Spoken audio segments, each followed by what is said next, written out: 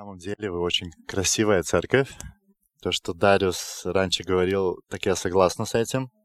Я, может, уже несколько проповедей говорила, но в последнее время я чувствую такое внутреннее жажду говорить больше о Святом Духе. Я знаю, что мы знаем, что она есть.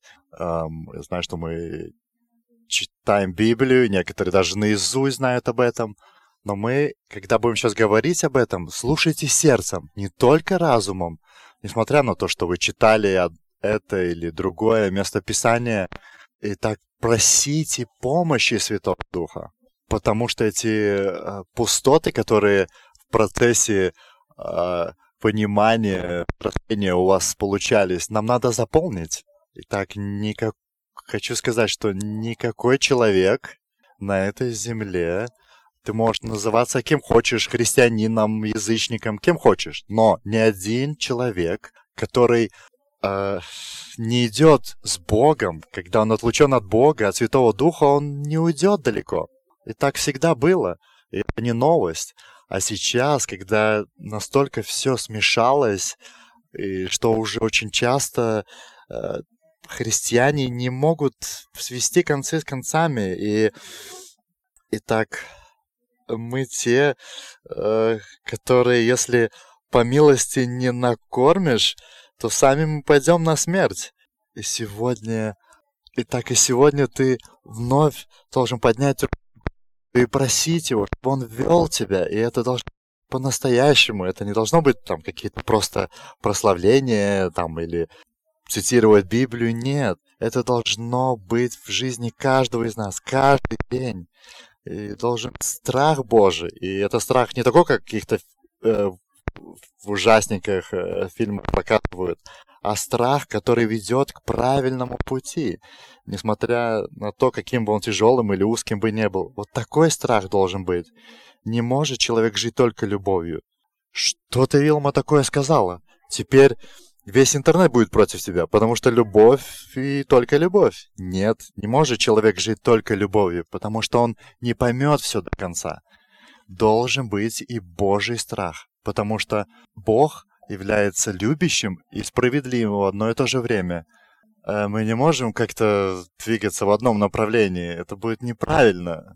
Потому что те люди, которые вот пустились в эту только милость, благодать и любовь, и у них только это, то они очень быстро себя находят в таком моменте, что они не видят полностью, что написано в Библии. И так разве это милость сделать все, что ты только захочешь? Но я думаю, что это глупость. Так Библия говорит. Это не милость. Милость дает нам силы жить свято, бороться с плотью. Понимаете, мы идем с любовью и с Божьим страхом, нога в ногу. Тогда все правильно. Конечно, нельзя жить, что бояться Бога, что Он придет, накажет тебя как-то. Нет, это тоже неправильно. Так, в первую очередь я прочитаю пару местописаний, и мы будем строить на этом все. Так, пару моментов хочу...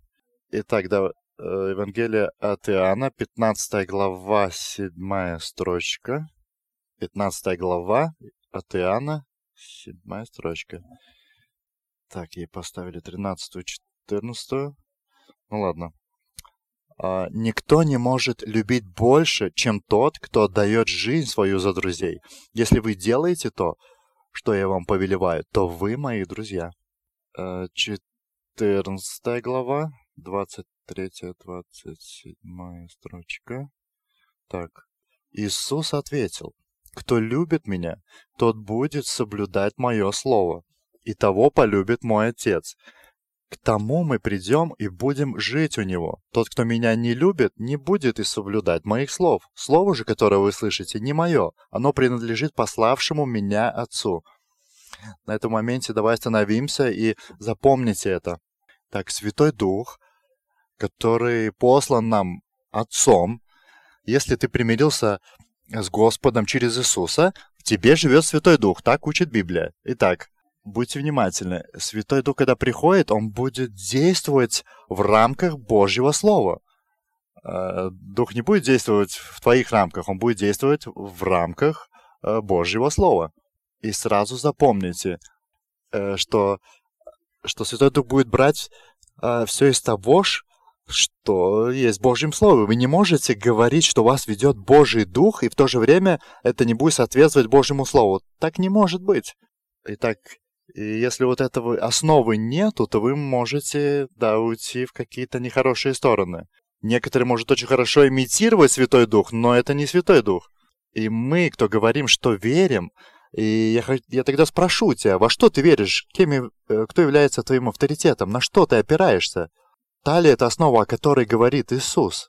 И если это не опирается на Божье Слово, то не говори мне, что тебя ведет Бог. Так это невозможно. Этого не может быть. И я помню, как я только уверовал, я помню, как мне Бог проговорил, что мне надо было найти Новый Завет. Итак, я где-то в течение года и не читала Библию, и не ходила в церковь. И в итоге я уехала в Англию. И я помню, что у меня было очень много ошибок. И сейчас, когда я смотрю назад, я вижу, как враг меня водил в разные стороны. А я тогда думал, что это Божий Дух. Но когда я сверила все с Божьим Словом, я поняла, что нет, так не может быть. Один из моментов был такой гуманный подход, что к Богу может быть множество путей. А что может ты сказать, что мусульманы не спасены? Или там кришнаиты, буддисты, еще какие-нибудь там? Неужели они не будут спасены? Они же настолько отдаются, настолько посвящены, очень часто больше, чем христиане. Они же ищут Бога, они там ходят на коленях, молятся, делают. Как же так? Неужели ты хочешь сказать, что они не пойдут к Богу? Ты что, хочешь сказать, что путь, по которому они идут, он... Неужели? Ответ – да, не дойдут. Почему я так уверенно сейчас говорю? Потому что Библия говорит. Иисус сказал: «Я путь, жизнь и истина, и никто не может прийти к Богу только как через меня». И точка. А я его тогда не прочитала. Для меня это тогда было очень приемлемо, и даже до сих пор очень приемлемо для меня просто чисто по-человечески, что, я иногда говорю, думаю, по крайней мере, так, что ты христианин или мусульманин, неважно, ты все равно встретишь Бога. Но это неправда. И почему я это говорю? Потому что так говорит Библия. Есть только один путь. И если мы проповедуем, если мы говорим о Боге, то мы можем говорить только это. Мы не можем как-то быть и говорить что-то людям, чтобы как-то нравиться больше людям или что-то такое. Нет. Давайте быть с открытым сердцем, но с бдительным разумом. И мне... и разное было. То есть мне надо было потом просить за это прощение. Я раньше говорил с мусульманами или с кем-то и говорила, что мы об одном Боге говорим. Но нет, я была не права. И вы каждый должны себе ответить на этот вопрос. Вы верите в это или нет? Если мы пытаемся как-то понравиться людям, мы не удержимся. Мы должны быть радикальны в Божьем Слове. Тогда Божий Дух нас будет вести, и мы нигде не заблудимся. Если мы начинаем делать компромиссы с Божьим Словом, те люди, которые следуют за Богом, они вам скажут, что невозможно следовать за Богом своими силами. Это нереально. И если ты так говоришь, то я скажу, что ты на самом деле веришь в Бога. А если ты говоришь, что ты можешь идти своими силами, то ты еще не веришь. Если ты постоянно пытаешься там кому-то понравиться, что-то сделать и так далее, ты можешь в какой-то мере это сделать. И потом ты понимаешь, что эту всю толстую книгу воплотить в жизнь это нереально. И это нормально. Твоя задача двигаться в вере. Что бы то ни было, авторитет – это Божье Слово. Несмотря на то, что говорят мои друзья, там какие-то медиа и так далее. Если это не соответствует Слову, это неправда. И все. Это очень узкий путь. Говорится, что немногие найдут этот путь. И идя его, ты идешь очень осторожно. И там на самом деле нужна Божье Слово. И она всегда будет. Там авторитет Божье Слово. Если в твоем доме авторитет Божье Слово, то я тебе гарантирую, что ты будешь свидетельствовать о Божьих чудесах, потому что по-другому быть не может. И если ты веришь в это, то Господь тебя ведет. И я all in, я еду вперед. И давайте продолжим. Итак, Иоанна 14. Так, все это я сказал вам, пока еще нахожусь с вами. Заступник же, Святой Дух, которого Отец пошлет вам во имя Мое, научит вас всему и напомнит вам все, о чем я вам говорил. Я оставлю вам мир, мой мир я даю вам. Я даю вам не так, как дает этот мир. Пусть ничто не тревожит ваше сердце. Не бойтесь. Здесь Библия ясно говорит, Иисус ясно говорит, что чему я вас учил, на этом все и стройте. Но когда придет Святой Дух, Он будет вас вести, Он вам детально покажет. Святой Дух поможет вам осуществить все это, пройти этот путь. Он будет вам и шептать на ухо, и даст сил сделать все, что вам надо. Только держитесь за слово. Итак, и 3 момента хочу поднять сегодня, которые я прошу, чтобы вы ложили себе в сердце. И если вы хотите, да, чтобы Святой Дух вел вас, если вы хотите научиться этому, это должно быть основной целью каждого христианина. Итак, конечно, да, в первую очередь я хочу быть спасена, жить вечно с Богом. Но следующее, это то, что должно быть желанием научиться в течение жизни ходить с Богом, насколько это только возможно. Это должно быть нашей целью. И я хочу вам сказать, что вы будете учиться до конца своей жизни. Я хочу вам сказать, что никогда так не будет, что вот, я все уже знаю, все четко. Нет, так никогда не будет. Да, я на данный момент уже научилась многим вещам. Нету так, что мне от этого как-то сложнее стало двигаться и жить. Нет. И я уже многому научилась, и теперь я понимаю намного больше. Итак, носите 3 момента с собой. Итак, первое. Если хотите идти с Богом через эту жизнь, в первую очередь, вы должны понять. Вы должны каждый день, каждый раз, в каждой ситуации принимать веру, что Святой Дух, Он реален, и Он с тобою. Повторю. Я не говорю сейчас о какой-то визуализации, как-то не хочу что-то нарисовать, нет. Я просто говорю о понимании веры. Это меняет все. Если ты приходишь в молитву, хорошо, кто-то, кто уже давно в церкви уже слышали, наверное, пример, это было очень давно уже. И я помню, когда я в молитве молилась вся в комнате, я просила Бога познать Его и так далее. И я увидела такой образ. Я не видела такого явного какого-то видения, но как будто в разуме, в мыслях пробежали быстро так мысли, как будто мимолетно. Я увидела себя, что я такая вся молюсь и прошу: Боже, пожалуйста, я так пытаюсь там... И вижу, как Бог меня так за плечо так вот тянет и говорит, что вот я здесь. И я так эту руку убираю, и где дальше: Боже, приди, слышишь ты меня или нет? И опять то же самое, кто-то меня за плечо дергает. И 3 раза видела, что я 3 раза отталкивала его.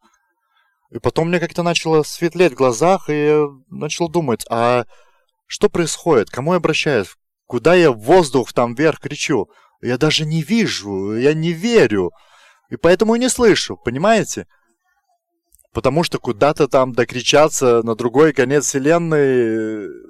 у меня нет этого телефона какого-то специального. Не знаю, какая там должна быть вера, чтобы крикнуть так, чтобы тебе ответили.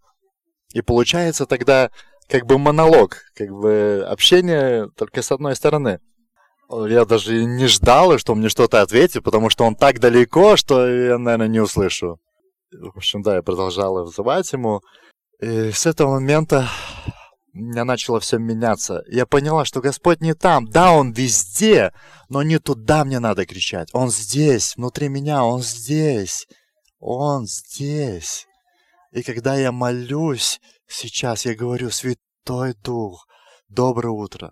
Я знаю, что Он здесь со мной, и не надо кричать, что Он тебя услышал. Некоторым кажется, что если громче будет кричать, Он лучше услышит. Нет. Так получается, когда тебе кажется, что Он очень далеко, тогда ты и кричишь. Но когда ты понимаешь, что Он здесь, и что Он слышит каждую твою мысль, даже до того, как ты говоришь это, Он чувствует каждое движение твоего сердца, Он здесь. И когда ты это понимаешь, это в корне все меняет.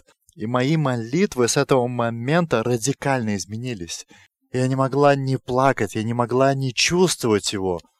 Опять же, не от чувства сейчас, да, но ты реально знаешь, что Он здесь, и ты тогда ясно слышишь. Ты веришь, ты в истине, и Библия же говорит, что Он здесь, Он не где-то на какой-то крае вселенной, Он здесь. Он здесь, в Своем Святом Духе, Он слышит, и Он говорит. Когда Он говорит? Когда ты хороший, не делал ничего плохого? Нет.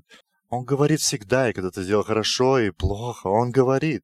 И когда я к Нему обращаюсь, я надеюсь получить ответ.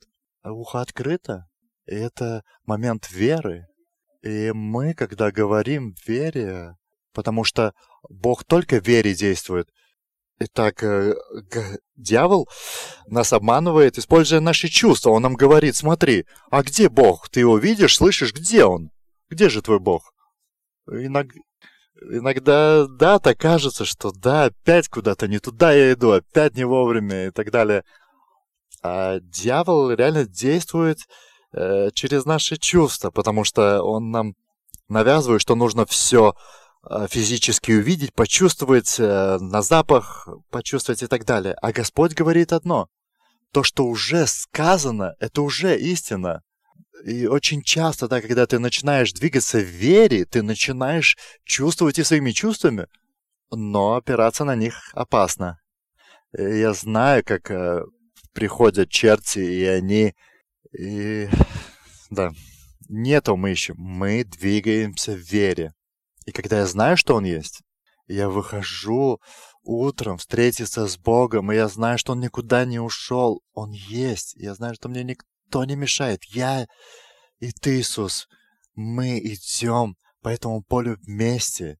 И я могу открыть сердце, потому что я знаю, что Он открывает свое сердце для меня. Он здесь, Он со мною и за меня. Так говорит Библия, и это будет до конца наших дней. Знаете, Библия в этом моменте говорит, что если вы не станете как маленькие дети, вы не сможете войти в Царство Божье. Нету тут как-то много маленьких детей. Хотя, да, вижу одного другого, но... Сколько? 3 года, да? И если бы я сказала тому ребенку, если родители, конечно, еще не сказали, если бы я сказала, что это платье черного цвета, ответила бы она мне, что да, черного. Так ли? Да, может, потому что она поверит взрослому, поверит матери и отцу, потому что дети верят нам, они учатся от нас. Итак, мы должны реально доверять как дети, а не опираться на то, что нам научили всему жить, то, что нам говорят ученые там, о Вселенной, о всем и том и этом. И в итоге эти ученые поняли, что они ничего до конца не понимают, и потом какую-то теорию уводят, что Бога нету. Нет. Говорится, что если не станешь как маленький ребенок, ты не увидишь. Когда я это поняла, мне больше не надо ничего объяснять.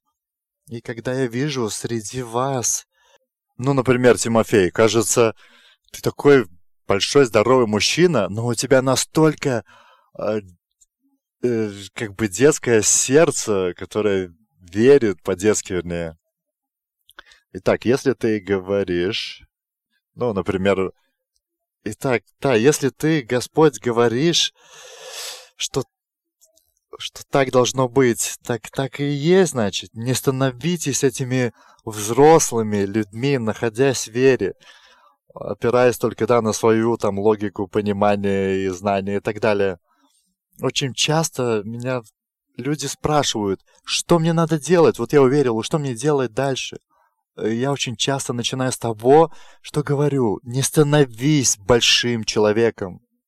Когда ты, почитаешь Библию, когда ты услышишь несколько проповедей или там каких-то свидетельств, не становись этим большим человеком и не думай, что ты как будто все знаешь. Нет.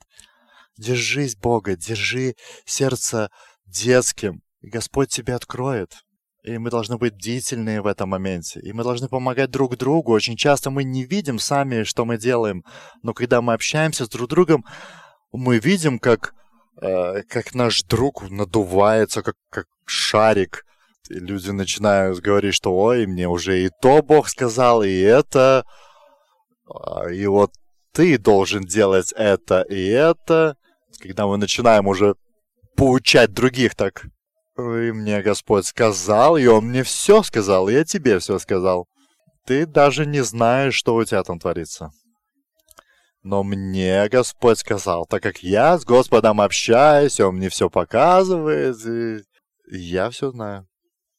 И когда так происходит, вам нужно иметь такую, как духовную иголочку и сдувать таких людей. Неужели ты думаешь, что ты на самом деле все понимаешь? Даже как-то слово против тебя нельзя сказать. Ну, тяжело тебе, брат. Брат, смотри, это опасно. Сдуйся, выпусти воздух. Выпусти воздух, а не дух. Когда дух ведет, как Павел говорит, ничего не знаю, ничего не понимаю. Это было уже в конце его пути. Он сказал, что ты идешь с Богом, и каждый раз с Божьим страхом, и делая этот шаг, боясь, ты говоришь, Господь, это ты ли это? Нет, ты же живешь в плоти, и ты постоянно сталкиваешься со своей плотью, и это нормально. И ты постоянно сверяешься с Богом, ты спрашиваешь у Него. И ты идешь с Божьим страхом, если ты идешь с Богом. Итак, второй момент. Учись отдавать свою волю в Божьи руки. Итак, первое, это я знаю, что Он есть. Я знаю, что Он есть и никогда меня не оставит. И только Он даст мне разума и мудрости, куда идти. И второе, отдавать волю Богу. Это самый тяжелый момент. Звучит легко, но это самое тяжелое. Потому что наша природа эгоистичная, она нам все время говорит, что я сам могу, что я сам знаю, что я сам Бог. И об этом написано в Иоанна 12 главе. Говорю вам истину, если пшеничное зерно не упадет в землю и не умрет, то оно останется одним зерном. Если же оно умрет, то из него произойдет много зерен. Тот, кто любит свою жизнь, тот потеряет ее. Но кто возненавидит свою жизнь в этом мире, тот сохранит ее для вечной жизни. Тот, кто служит мне, должен исследовать за мной. И где я, там будет и мой слуга. И Отец мой прославит того, кто служит мне.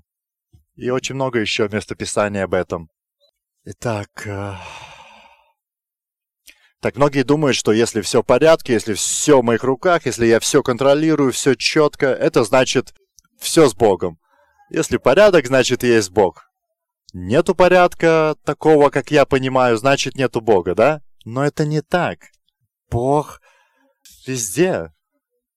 И в этом моменте мы должны подойти и понять, что и мы должны понять и прийти к такому пониманию, что это не моя воля, а это Твоя воля, Господи.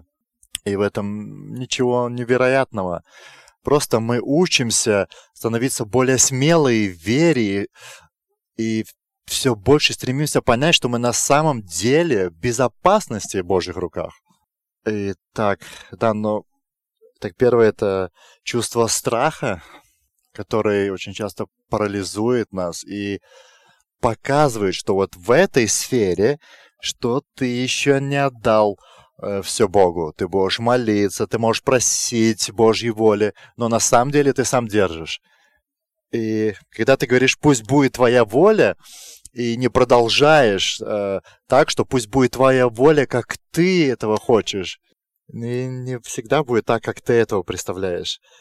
И тогда поднимается страх. И если не так, а как может быть еще лучше? Если ты не даешь мне вот этого, что я так хочу, что же может быть еще лучше? Ну ты, Господь, ты знаешь лучше всего. Как должно быть лучше, я же знаю, как это должно выглядеть. И тогда мы молимся и просим, пусть будет твоя воля, и все начинает скользить. С одной стороны, мы просим, пусть будет твоя воля, с другой стороны, мы сами лучше представляем, как это должно быть. Помоги мне, Господи. И все начинает выскальзывать из рук. Нет, когда ты видишь, что все выскальзывает, и что становится страшно, проси у Бога, проси, чтобы Он помог идти в этот страх. Что может тяжелое случится? Что я одна останусь? Ну, пусть будет так. Пойду одна. Ну, даже если никогда не выйду замуж, не будет детей, все равно я буду идти вперед. И что я встречу, идя вперед, Бога? И если ты думаешь, что ты исполнишься как женщина только тогда, когда ты выйдешь замуж и родишь детей, так да. И все родители, я думаю, могут согласиться со мной. Итак, добавили ли Бога дети в твоей жизни? Итак, и дьявол тогда начинает играть с нами. Начинает играть из-за того, что мы не отдаем волю Богу, потому что мы сами пытаемся рулить. Помните, как Давид встал перед этим великаном? Он сказал, что самое страшное может случиться? Убьешь меня, ну и что? Чего нам бояться? Чего нам бояться и постоянно трястись? Почему нас дьявол постоянно контролирует? Подумаешь, вирус пришел, там, война пришла, неважно. Мы же должны держаться за Слово, за Библию. Что, мы должны как-то сжаться и трястись и бояться до конца жизни? Нет. Он сказал, нет, становитесь против. Война так, идите и делайте то, что вы должны делать. Если вы должны быть тень, будьте там. Если должны что-то вести, везите. Но не бойтесь. Нету ничего на этой земле, чего бы христианин мог бояться. Господь везде есть, и Он все решил. Если не будет так, как вы хотите, значит, будет еще лучше. Что это лучше? Не обязательно это будет выглядеть для ваших глаз лучше. У меня тоже был построен план на всю жизнь, и он был прекрасный, и я очень... И тогда, когда я начала молиться и просить, чтобы была Божья воля, я помню это как сейчас. Так Господь взял весь этот мой план, написанный по всех пунктах, и мне показал, что я говорила Богу, что вот эта часть плана очень важна, и это, и это. И я целый список достала работ, которые Он должен для меня сделать. И я помню, как сейчас Господь это взял. Да, я не видела такого видения, но так реально, можно сказать, было. И так Он взял красный маркер как будто, и все, раз, и все перечеркнул. И это был очень хороший план. И насчет моей специальности, и насчет всего. Он взял все раз и перечеркнул. И вы не представляете, как страшно было тогда. И первые шаги были такими же. Мне Господь сказал, что я хочу, чтобы ты закончила то, что начала, и не делала... И так я уже, да, тогда понимала, что надо делать то, что Господь говорит. И я остановилась, и прошел год после этого, и ничего не происходило. И я начала думать, что я надумала чего-то себе. И я начала думать... Ну, начну там на администратора учиться или еще что-то. Но нужно же какое-то образование получить. И спустя год началась домашняя группа.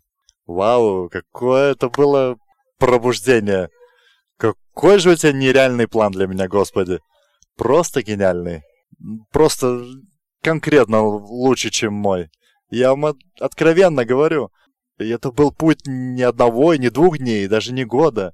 Итак, да, очень часто, когда ты вот тут внутри, как ты говоришь, встречаемся с Богом, ты как бы знаешь, что все хорошо, но когда ты смотришь на окружающие обстоятельства, ты говоришь себе, а где все это? Где? И я начала просить, Господи, используй меня, веди меня, отправь меня в Африку или куда угодно.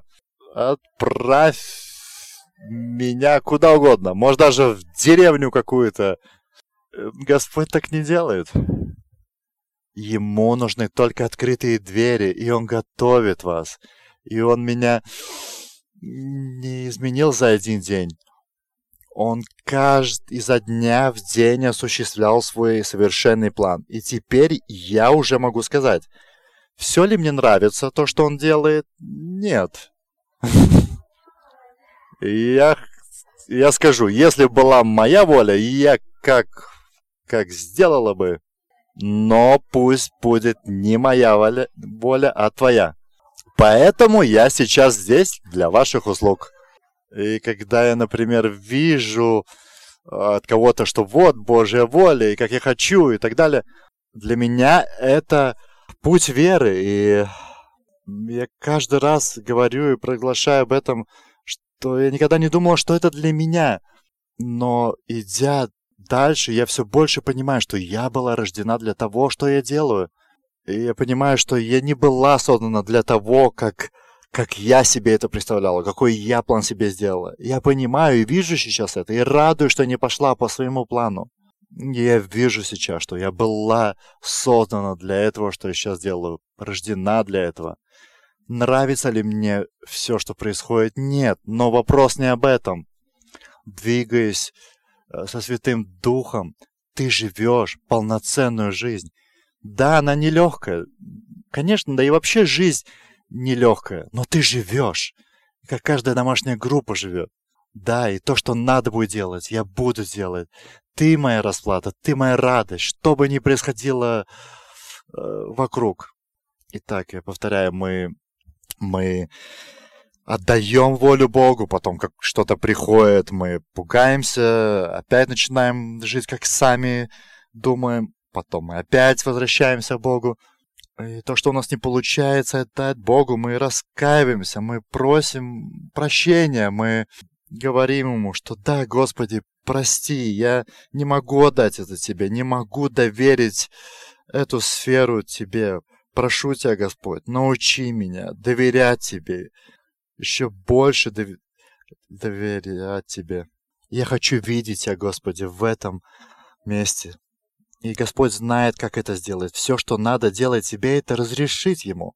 И знаете, если ты до сих пор там врешь кому-то или еще что-то, ты тогда можешь видеть, что ты до сих пор двигаешься так, как ведет тебя твоя плоть, а не по вере.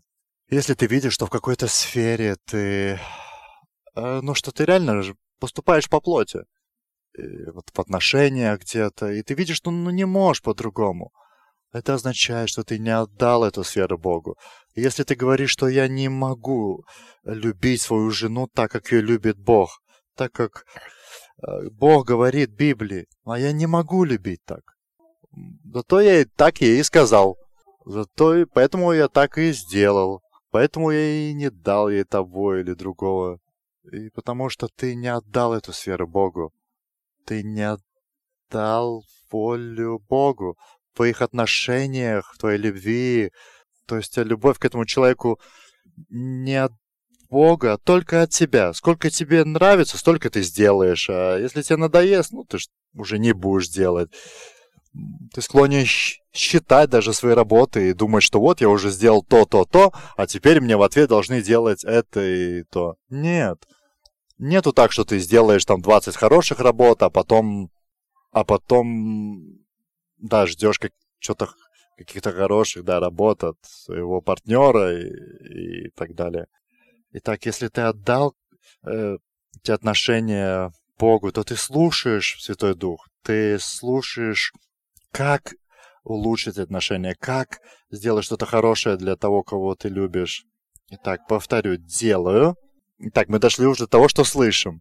Я, когда отдаю свою волю, начинаю ясно слышать даже какие-то мелочи, детали. Делай то или другое, напиши тому, позвони другому. Мы начинаем слышать эти детали. И третий момент – делай. То есть мы являемся не только слушателями, но и делателями слов. И делатели будут благословлены. Когда тебе говорят «делай», да, делай. Просто знать не хватает. И этот анекдот на небесах не пролезет. что да, знал, что пьяному плохо ехать нельзя. А почему ты поехал? Я знал, что нельзя. Я знал, что нельзя, но вот тебе и последствия. Так и есть в жизни, что мы не увидим полноценной, благословенной жизни, не начиная делать то, что мы знаем. То есть, когда ты... Так что значит любить своего мужа, например? Что значит уважать, даришься, любить его каждый день? И когда ты отдаешь это Богу, когда ты просишь у Него этого, когда ты знаешь, что это единственный путь к любви, Господь тебе начнет ясно говорить. То есть, например, сейчас, как вы думаете, мне Господь часто говорит, да, что помолчать. И что это значит уважать, если молчать? Для начала, например, помолчать, а потом поддержать или согласиться. Это уже следующий уровень. А потом уже доходит до такого, что он просит как-то восхищаться. А это уже, да, тяжело, но с Богом возможно добиться и такого. И мы двигаемся. И этот путь, он классный. Это вызов. И когда ты двигаешься с Богом, христианство — это не какая-то религиозная форма с какими-то правилами, что вот надо это соблюдать.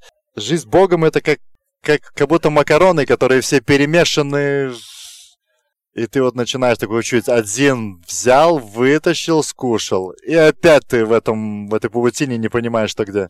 А потом дальше Господь говорит, а теперь вот с этого края вытащим. И это не является беспорядком, это жизнь. Жизнь в Божьих руках, она безопасна. И ты когда живешь в спокойствии и с Ним весело, классно. Я знаю, даже если будет тяжело, я знаю, что будет хорошо и классно, потому что это движение с Богом. На этом моменте я остановлюсь, я знаю, что мы будем говорить об этом еще в будущем, но хочу вам напомнить, Господь сейчас здесь со мной, Он слышит, Он видит. Господи, я отдаю свою волю в Твои руки. Помоги мне, Святой Дух, помоги увидеть Твоими глазами. И третье, я буду делать все, что вижу и во что верю. Это детской вере, и буду делать все, что Господь призывает меня делать. И даже если я ошибусь, я знаю, что Господь все равно повернет меня к правильному выбору. Даже если я заблужусь, Ты все равно выпрямишь мои пути, Господи, потому что все зависит от Твоей милости, от Твоей силы. Ты все равно все обернешь во благо, Господи. Я благодарю за Твою церковь, за Твоих людей, Иисус. И сегодня, перед тем, как переломить хлеб и выпить напиток, я хочу призвать вас сделать одну вещь. Может, кому-то из вас не надо, но я знаю, что кому-то надо. Мы придем и будем просить прощения Господа. Очень часто Святой Дух моей жизни, Он игнорируется. Очень часто я Его игнорирую. Часто вспоминаю, что Он есть, но чаще всего живу так, как будто Его нету. Представь, что если бы ты пришел кому-то в гости и просидел бы в гостях, и хозяин бы даже не посмотрел на тебя ни разу в твою сторону. Представь такое. Мы хозяева своего тела, своей жизни. И если ты только иногда видишь, что Святой Дух в твоей жизни, то пусть сегодня придет милость как-то сломаться, понять это. Пусть мы не будем теми, кто игнорирует тебя, твой дух. Библия ясно говорит, что все, что мы делаем, не по слову, это грех. И да, как очень часто мы знаем, что мы должны были позвонить, должны были помолиться, должны были извиниться, знаем, что это было возможно, но мы не сделали это. Мы знаем, что когда ты даешь мысль что-то сделать, ты даешь силы это сделать, но мы очень часто не делаем этого. Прости, Господи. Мы так часто делаем что-то, что делает больно Твоему сердцу. Прости нас, Господь. Мы даем врагу завоевывать все большие территории. Прости нас, Господь. Пусть придет Твой страх, Твоя мудрость. Научи нас жить и слушать Твой голос, жить в общении с Тобой и делать так, как Ты говоришь нам сделать. Спасибо Тебе, Иисус. И там, где Ты сейчас находишься, там, где Ты меня слышишь, перед тем, как преломить хлеб, я хочу короткую молитву и помолиться с Тобой. Если Ты тот, кто хочет этого. Итак, мы очень часто говорим просто «Прости, Иисус». Итак, повторяй за мной. Святой Дух, я прошу, прости меня. Я вижу сегодня, что я очень часто живу так, как будто Тебя даже не было. И обращаюсь к Тебе только тогда, когда мне тяжело, когда у меня уже отчаянные обстоятельства. Прости меня. Помоги мне вспоминать каждый день, в каждой ситуации, что Ты со мною. Помоги мне отдать свою волю в Твои руки и делать то, что Ты будешь мне показывать. Я прямо сейчас скидываю со своих плечей эту тяжелую ношу, которую я нес. Это плотское христианство, это плотской путь. И я выбираю сегодня, заново выбираю, следовать за Тобою, Святой Дух. Следовать за Тобою. Подчиняться Твоему Слову, Твоему Духу, который ведет меня полностью в Твое Слово. Я благодарю Тебя, Господь, за эту детскую веру, за детское сердце, которое Ты возобновляешь во мне. Спасибо, Господи. Благодарю за силы и смелость становиться против страха, идти через него. И видеть, что Ты там приготовил то, о чем я даже не мог себе представлять. Благодарю, Иисус, за свободу, за то, что Ты воскресил меня к жизни, жизнь, до которой я буду жить, прославляя Твоего Сына. Я благодарю за все чудеса и свидетельства, которые уже проявились в моей жизни. Из-за Тебя, Господи, благодаря Твоей милости и двигаясь вместе с Тобою, слушаясь Твоего Слова через Иисуса Христа. Аминь.